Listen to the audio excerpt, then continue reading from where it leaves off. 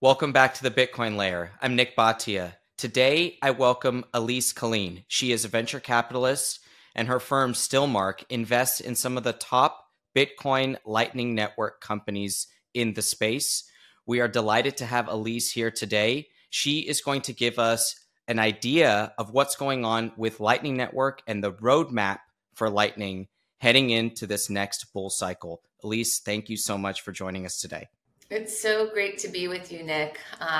We've known each other for quite a while, and it's always fun to catch up on how the ecosystem's evolving. Excellent. Alyse, let's start with your view of Lightning Network. Where are we today with Lightning, and how does it compare to where we were last cycle with Lightning? Just give us an idea of what you're seeing. Wonderful. So we're in a really exciting spot with Lightning Network today because what has happened between cycles is that builders in the field, including those in our portfolio, have gathered data from being in market with protocols and products and been able to discern product market fit and what users are asking for, potential users will need to further adopt and integrate with Lightning. In the interim between bull markets, we've had a time to build and to adopt both protocols, infrastructure, apps for the needs in our target markets. And so the opportunity in this cycle is multifold, but what we are really paying attention to is how new protocols that have been introduced to meet market needs. And then the infrastructure, the sort of middleware pieces almost, that have matured and begun to come to market in order to allow enterprise to adopt or financial institutions to engage. And so I think that will make sort of a good base for our conversation today, because we anticipate that much of the adoption we see in Lightning will be a reflection of those efforts by portfolio companies and others in the space to respond to market feedback. The Bitcoin Layer is proud to be sponsored by River. Go check them out today at river.com/TBL for a special offer of up to $100 worth of Bitcoin for free when you go sign up. Now, River is a Bitcoin-only exchange. That means there's no confusion when you go there. They allow you to deposit and withdraw via Lightning Network. They have a zero-fee recurring purchase order feature. And what we love the most about River is not only do they encourage you to get self-custody, but they're there to help educate you on self-custody and everything there is to know about Bitcoin.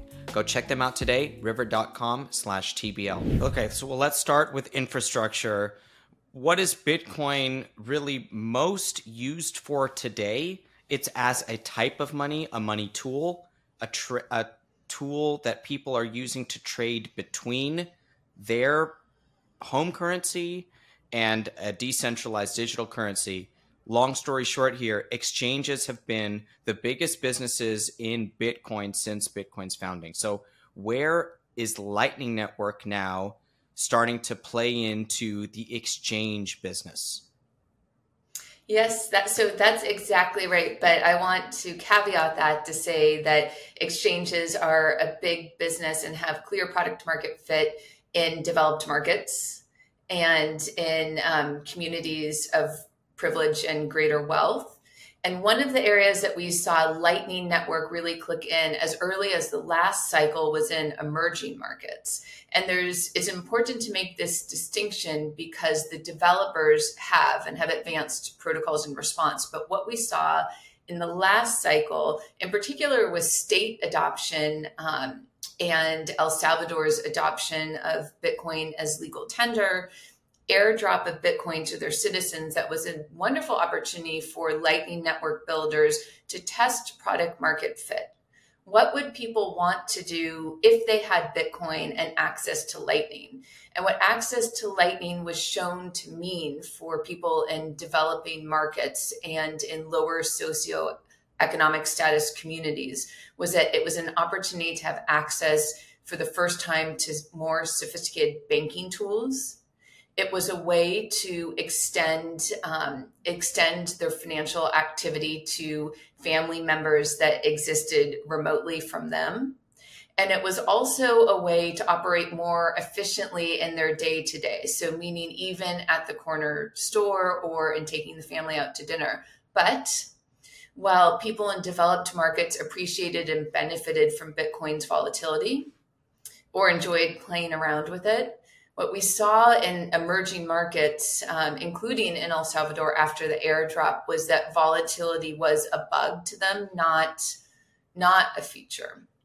And so really, while the Lightning Network had value to bank people in this new way, to connect people more directly and efficiently in this new way, the exposure to Bitcoin's volatility was something that a family that made $400 a month and had expenses that ranged between $380 a month and $420 a month could not tolerate. And so with that information, what Lightning Labs did was they went back to the whiteboard and invented, Lalu, the CTO of Lightning Labs, invented a new protocol called Taproot Assets. And ultimately what Taproot Assets will allow, and we expect to see this year, is stable coins to transact on Lightning Network. So it's the same benefits of Lightning Network, this instant settlement, this nearly free cost of transaction, this open network in which all can participate. You could still have those same properties without needing to tolerate Bitcoin's volatility. And where we expect that to be most relevant is in emerging markets. It's not just Lightning Labs that recognized this. It was other companies, including those in our portfolio like Ibex, which operates natively out of Latin America. The founding group is from Central America and really knows well enterprise and retail users in those geographies.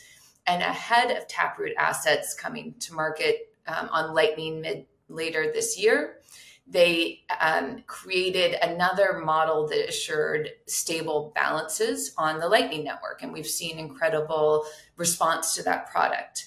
And so one of the themes that I expect to drive adoption for Lightning Network this cycle is just that: access to Lightning Network without exposure to Bitcoin's volatility.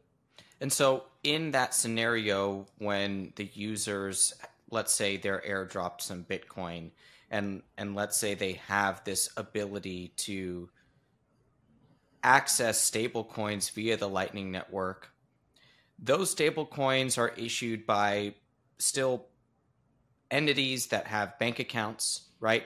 And so how do you see the ease of movement between Bitcoin, Lightning Network, and stable coins if the stable coins themselves are built on Lightning Network rails? How does that compare to just having a wallet with access to Tether in it? Mm-hmm. That's a great question. There's a couple important points to make here. That one, around innovation for stable denominated balances, both wallet balances and channel balances, but two, about the de-risking of Tether itself, USDT, and what that could mean for this cycle. So let's start there. Recently, over the past couple months, Cantor Fitzgerald has come forward publicly and on multiple occasions in the media, including the CEO, to say that most of or much of Tether's treasury is held with Cantor Fitzgerald, and they can assure that Tether's books are as they report them to be. Now, the reason why that's significant is because it de-risks to some degree the use of USDT and the adoption of USDT by enterprise, including enterprise that ultimately reaches consumers. We're seeing in Latin America, for example, that enterprise or conglomerates like Grupo Salinas, who wants to be in the lead here and has taken that position, that once they unlock Lightning, not only will that have value between businesses in their broader group, but can also unlock the utility within their consumer apps that reach millions of users.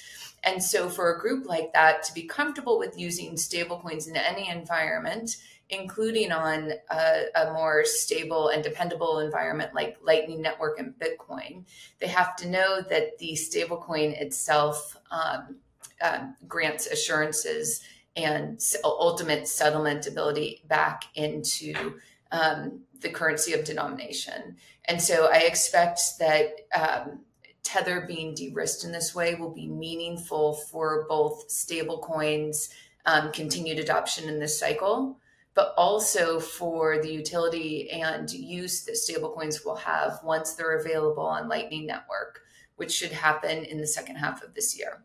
So that's also a tailwind for adoption in this cycle. Now, when we talk about stable balances, whether that be accounts or payment channels on Lightning, we anchor on what already has shown product market fit, which is stable coins like USDT in emerging markets and otherwise. There, of course, are other ways to get to these stable denominated balances, and IBEX has taken the lead in LATAM on that. So, for example, you can integrate with an exchange in order to do a quick swap between a stable coin, between Bitcoin and a stable coin. We've also seen innovation around discrete log contracts, which can be used to achieve stable balances within a certain range of volatility on Lightning Network. And we expect to continue to see innovation in those categories and beyond that for achieving stable denominated balances. It's not that so stable coins have shown product market fit. It's not that we're committed for that to continue to lead the field in the model that allows the achievement of stable balance. But it's that it's been the simplest, most frictionless, and also has shown an adequate risk trade-off for that ease of use. However, we're still excited to see other forms of stable balances brought to the market, and that's already been successfully done. And I want to just explain to the audience really quickly here, who might be familiar with the concept of stable coins, the concept of Tether, which is this cryptocurrency-like token that moves like a cryptocurrency but is pegged to $1 by a company. And Alyse is suggesting that we should change our framework from stable coins to stable balances because there are other ways to achieve a stable balance without using a centralized cryptocurrency issued by a company such as Tether. And that can be done with discrete log contracts or other sort of applications within the cryptography protocol of Bitcoin, Lightning Network, or other sort of Bitcoin adjacent technologies. So I might ask a little bit more about stable balances, but I want to shift a little bit to thinking about Lightning Network adoption. And when I pulled up the top nodes in the network very recently, you see Kraken up there, and you see BitMEX up there. You see a couple of these large exchanges up there. So, I'm sure that you also are looking at top nodes and how that has evolved through time. How do you interpret that Kraken is one of the largest nodes out there, and how does that drive your investment thesis toward Lightning Network companies?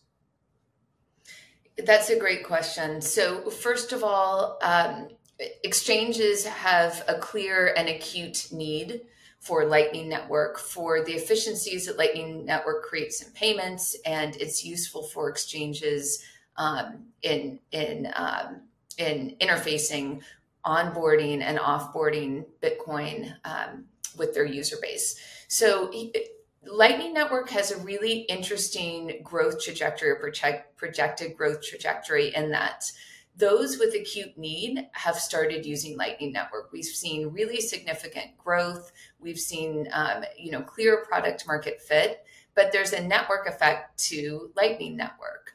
And so while we are, and the power of that network effect will have implications on the pace of adoption and the types of groups, enterprises, and financial institutions that feel the need to adopt.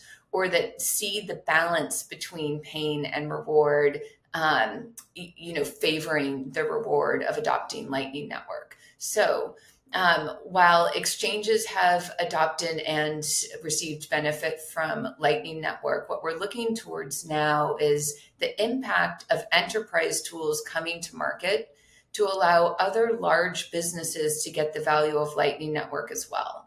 It makes sense that a group like Kraken would have the sophistication to adopt Lightning Network without needing to accept or tolerate the risk that can come with a new payment technology.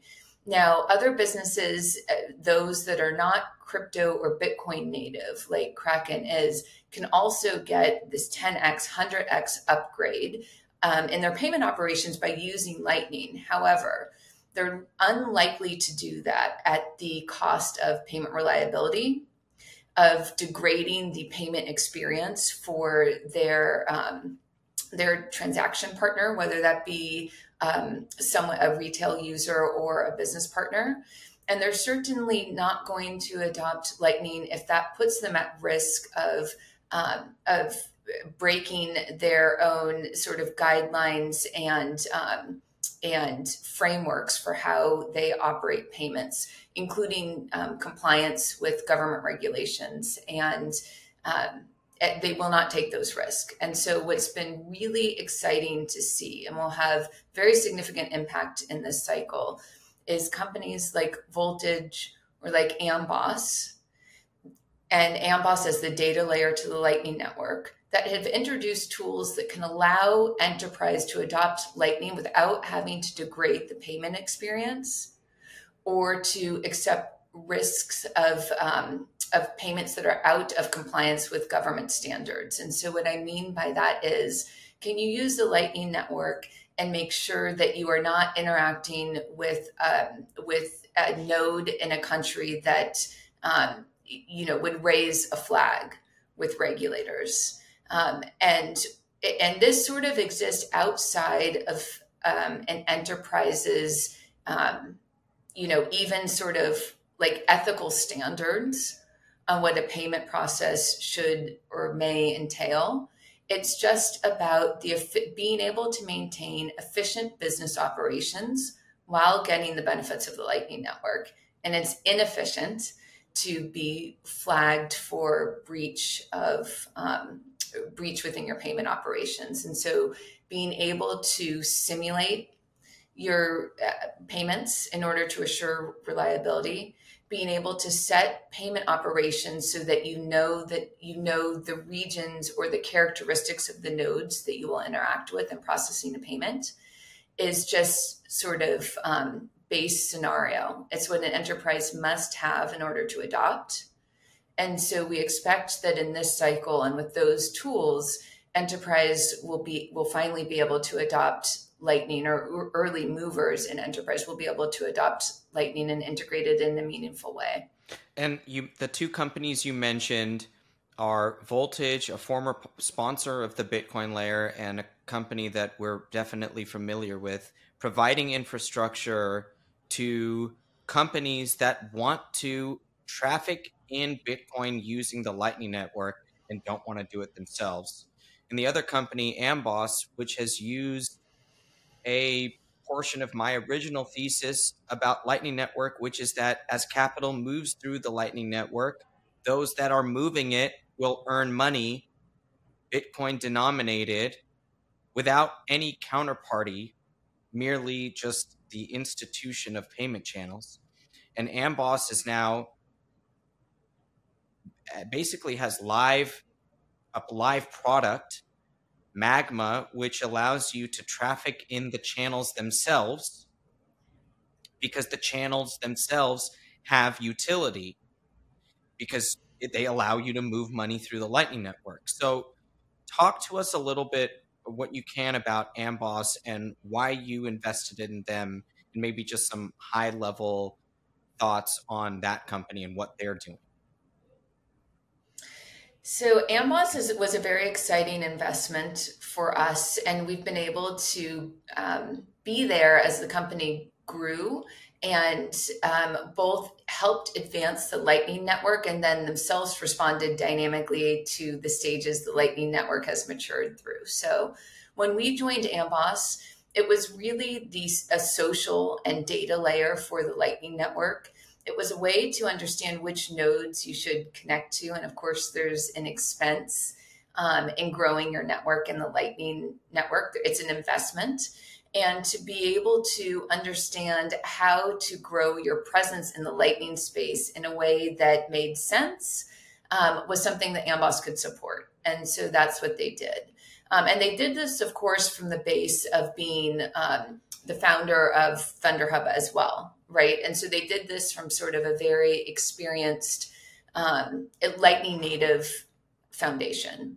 Now, what Amboss has done as the Lightning Network has matured is to think about what all users of the Lightning Network, both current and future, will need from a data perspective in order to grow their community in a healthy way, to grow their business in Lightning in a healthy way.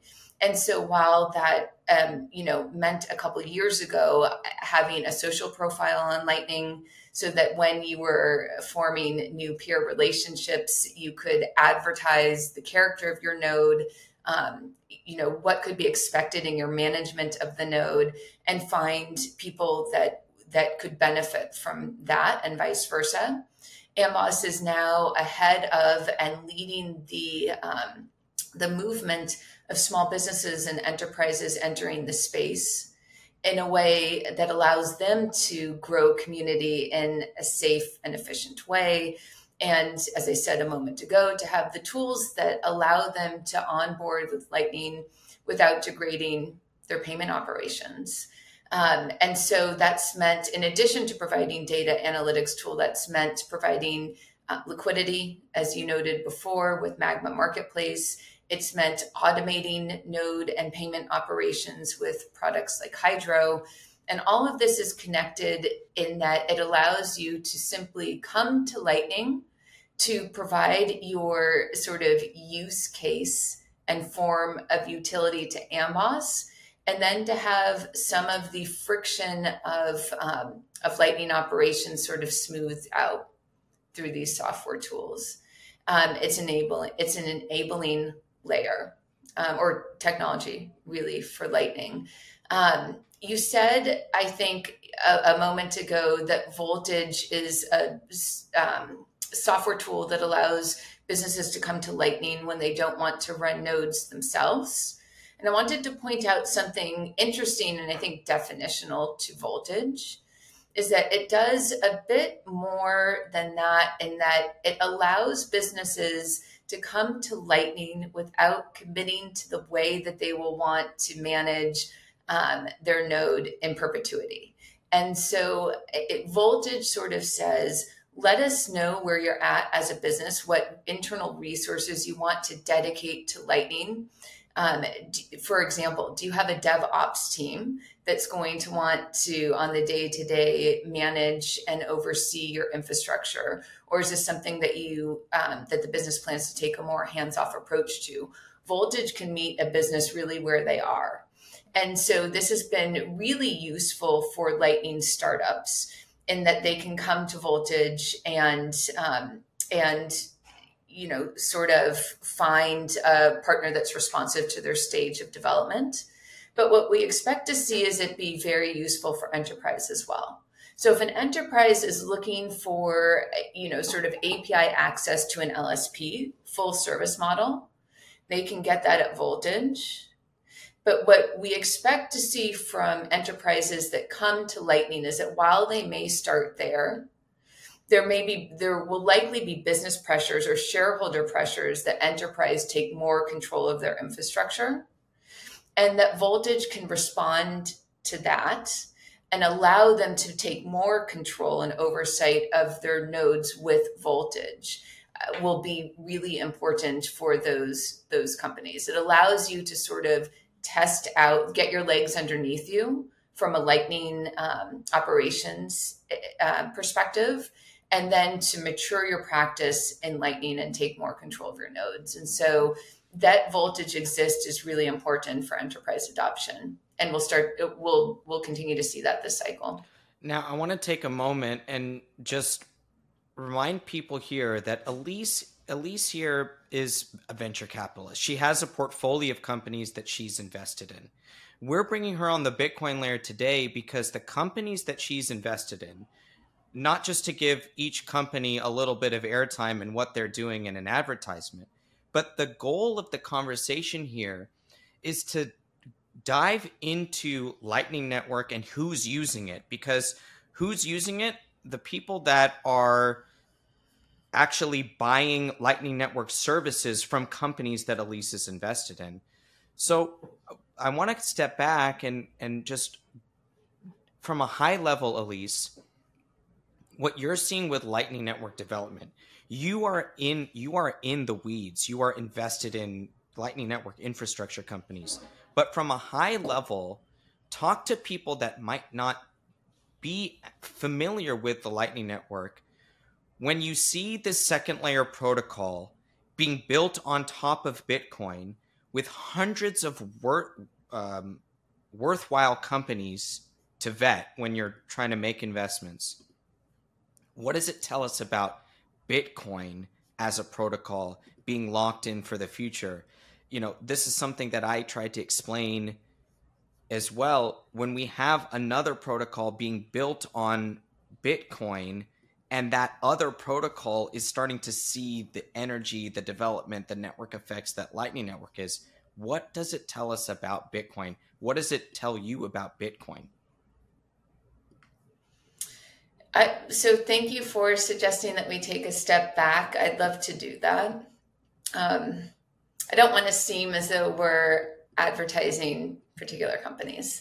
But let me say this. So one of the really exciting things that's happening now is that we are moving from an early adopters within the Bitcoin space using Lightning to companies that are not native Bitcoin using Lightning, and to crypto companies wanting to integrate Lightning. So if in the last cycle, the story was really about Bitcoin companies using Lightning or experimenting with Lightning to do a variety of things, whether that was rewards, whether that was paying remote workers, whether that was helping drive traction and connection in a chat app, those tests have been done, and we have feedback that we can incorporate both for investment purposes and for innovation purposes. But what's happening in this cycle is that we're moving beyond that, so that the community that uses Lightning is becoming more diversified. So if we had Bitcoiners using Lightning, we've started to see crypto companies using Lightning. So what I mean by that is companies that are using multiple protocols to do a variety of things, including payments, feeling like they need to adopt Lightning.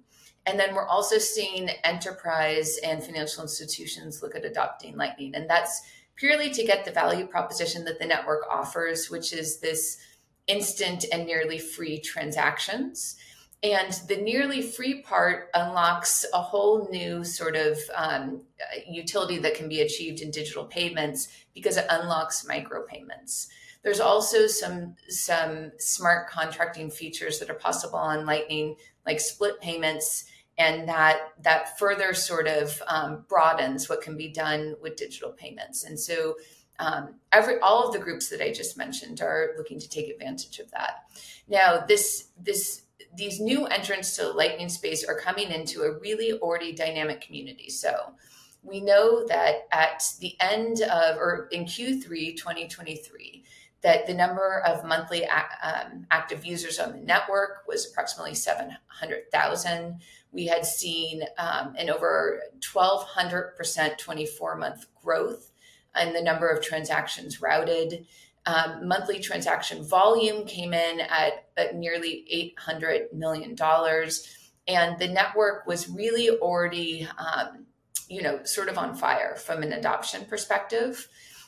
now adding into that, we will see new use of the Lightning Network from those that will be using it, not because they are committed to Bitcoin specifically, but because they get value from the underlying protocol in terms of their payment operations. And so when you can continue to achieve this 99.9% payment reliability that companies like Amboss allow, then you can start to think about how can we have quicker payment, especially and including cross-border payments, or how can we reduce the cost of our payment operations. There's another piece here which sort of links to broader technology trends, and that is the financialization of apps and businesses in general. And so we've seen this competition around whether an app can deepen their connection with their user base by offering these sort of financial capabilities within the app. And because there's this trend of consumer apps moving in that direction, and the possibility to do that with Lightning Network and sort of this seamless digital experience that doesn't require, necessarily a deep integration with the user's bank account or personal details. It unlocks a lot of what can be built in the digital payment space, and can unleash creativity, not just for Bitcoin builders, but also for those that are really just looking to offer a good or creative payments experience for users, that interface with them for reasons other than, those that are Bitcoin driven. And so it's been a really dynamic time, not just in terms of adoption, but in terms of design as well. And because the protocols are in place to be responsive to that, it's been sort of a really, incredibly like catalytic period. I feel like I said a lot there, Nick. Let me know if there's anything we should dive into. No, I think that it's really important to bring it back to explain to people why we are so enthusiastic about Lightning Network. And there's nobody better than Alyse to tell us about some of these companies. And I find when I learn about companies and what the companies are doing, and that those companies are hiring more people, they have demand from their customers, that tells me something about the market. And I'm always trying to gain the information about the market. And what I see in Lightning Network is just this design forward thinking that you're talking about, and changing the user experience of money itself. Forget Bitcoin. Use Lightning and understand how amazing it can be to use this type of money on the internet. And oh, by the way, it's powered by this thing called Bitcoin, which is a decentralized currency. It's really important to think about those things. And it reminds me of the original Andreas Antonopoulos Lightning Network speech that I watched so many years ago, which described Lightning Network potentially as streaming money. And it didn't exist yet. We were still in the SegWit phase of the Lightning Network history, so pre-Lightning. But thinking of using Bitcoin with Lightning Network as streaming money is not native to Bitcoin. It's not something you can do with Bitcoin. It is something you can do with Lightning. And if we can explain Lightning as a new use case of money, or a new type of way to use money, as you're saying, Alyse, then that can break down a lot of walls that we previously had with Bitcoin, because the critique of Bitcoin is that it's slow and clunky, which is necessary and good, but it precludes all these other use cases. And I think that's where you are right now in thinking about Lightning and the growth. Is that accurate? That's exactly right. And let me mention another protocol coming from Lightning Labs, but open source, of course, which is L402. And Nick, I imagine that you're familiar with this, but when we talk about streaming money, we we have to talk about L402, because essentially what that is it's a way to append small amount of data to a payment. And what that does ultimately is unlock this, the potential of the web to be able to exchange data or access in small denominations of value, so that, the web becomes more open. And this arrives at a time, this is on mainnet, this arrives at a time when consumer AI is taking off. And the very interesting thing about this is that because we all have access to ChatGPT, we think that it's easy and open. And in fact, it's not. And that's really a result of chargeback risk in credit cards, and that there's a cost for OpenAI to allow access to ChatGPT. And so this chargeback risk is really an incredible pain point. A lot of people and businesses, in fact, don't have access or are gated as a result. L402 can solve that problem. To give you a very small example that's related to a very large TAM, is that with L402, you can pay per API call and not have to worry about the chargeback risks that are inherent to credit card products. And so I offer this as an example because sometimes it's hard to understand what the value of streaming payments might be. But what the value of streaming payments is for a company like OpenAI is access to global demand and getting paid for the resources they expend when ChatGPT answers a question. So there's really very significant implications here. And the fact that there's a network effect in Lightning Network means that early adopters will be those with the most acute pain. But once an inflection point is reached, the pain will be in not adopting Lightning. And so part of what will happen in this cycle is getting closer or reaching that change point, that inflection point where if you're not integrated with Lightning as a business or as a user, you lack access to the same size TAM as your competitors have. It's almost as if the AI boom is bringing about the understanding that we've had for many years, which is that global money that doesn't have payment processing companies at the fulcrum, but instead at the edges, that the current way that we do payment processing via credit cards is an inferior way to conduct global online money to Bitcoin and the Lightning Network. So Lightning Network potentially unlocking the web and the way we use the web in a truly global sense. It's really fascinating, and I think that we should all think about Lightning Network as an accelerant for Bitcoin technology, and the way that we access 1 billion people is through more technologies built on top of Bitcoin, not just with Bitcoin itself. Alyse, Killeen, thank you so much for joining us today at the Bitcoin Layer. Please give our audience where they can find you online and maybe some of the things to watch out for.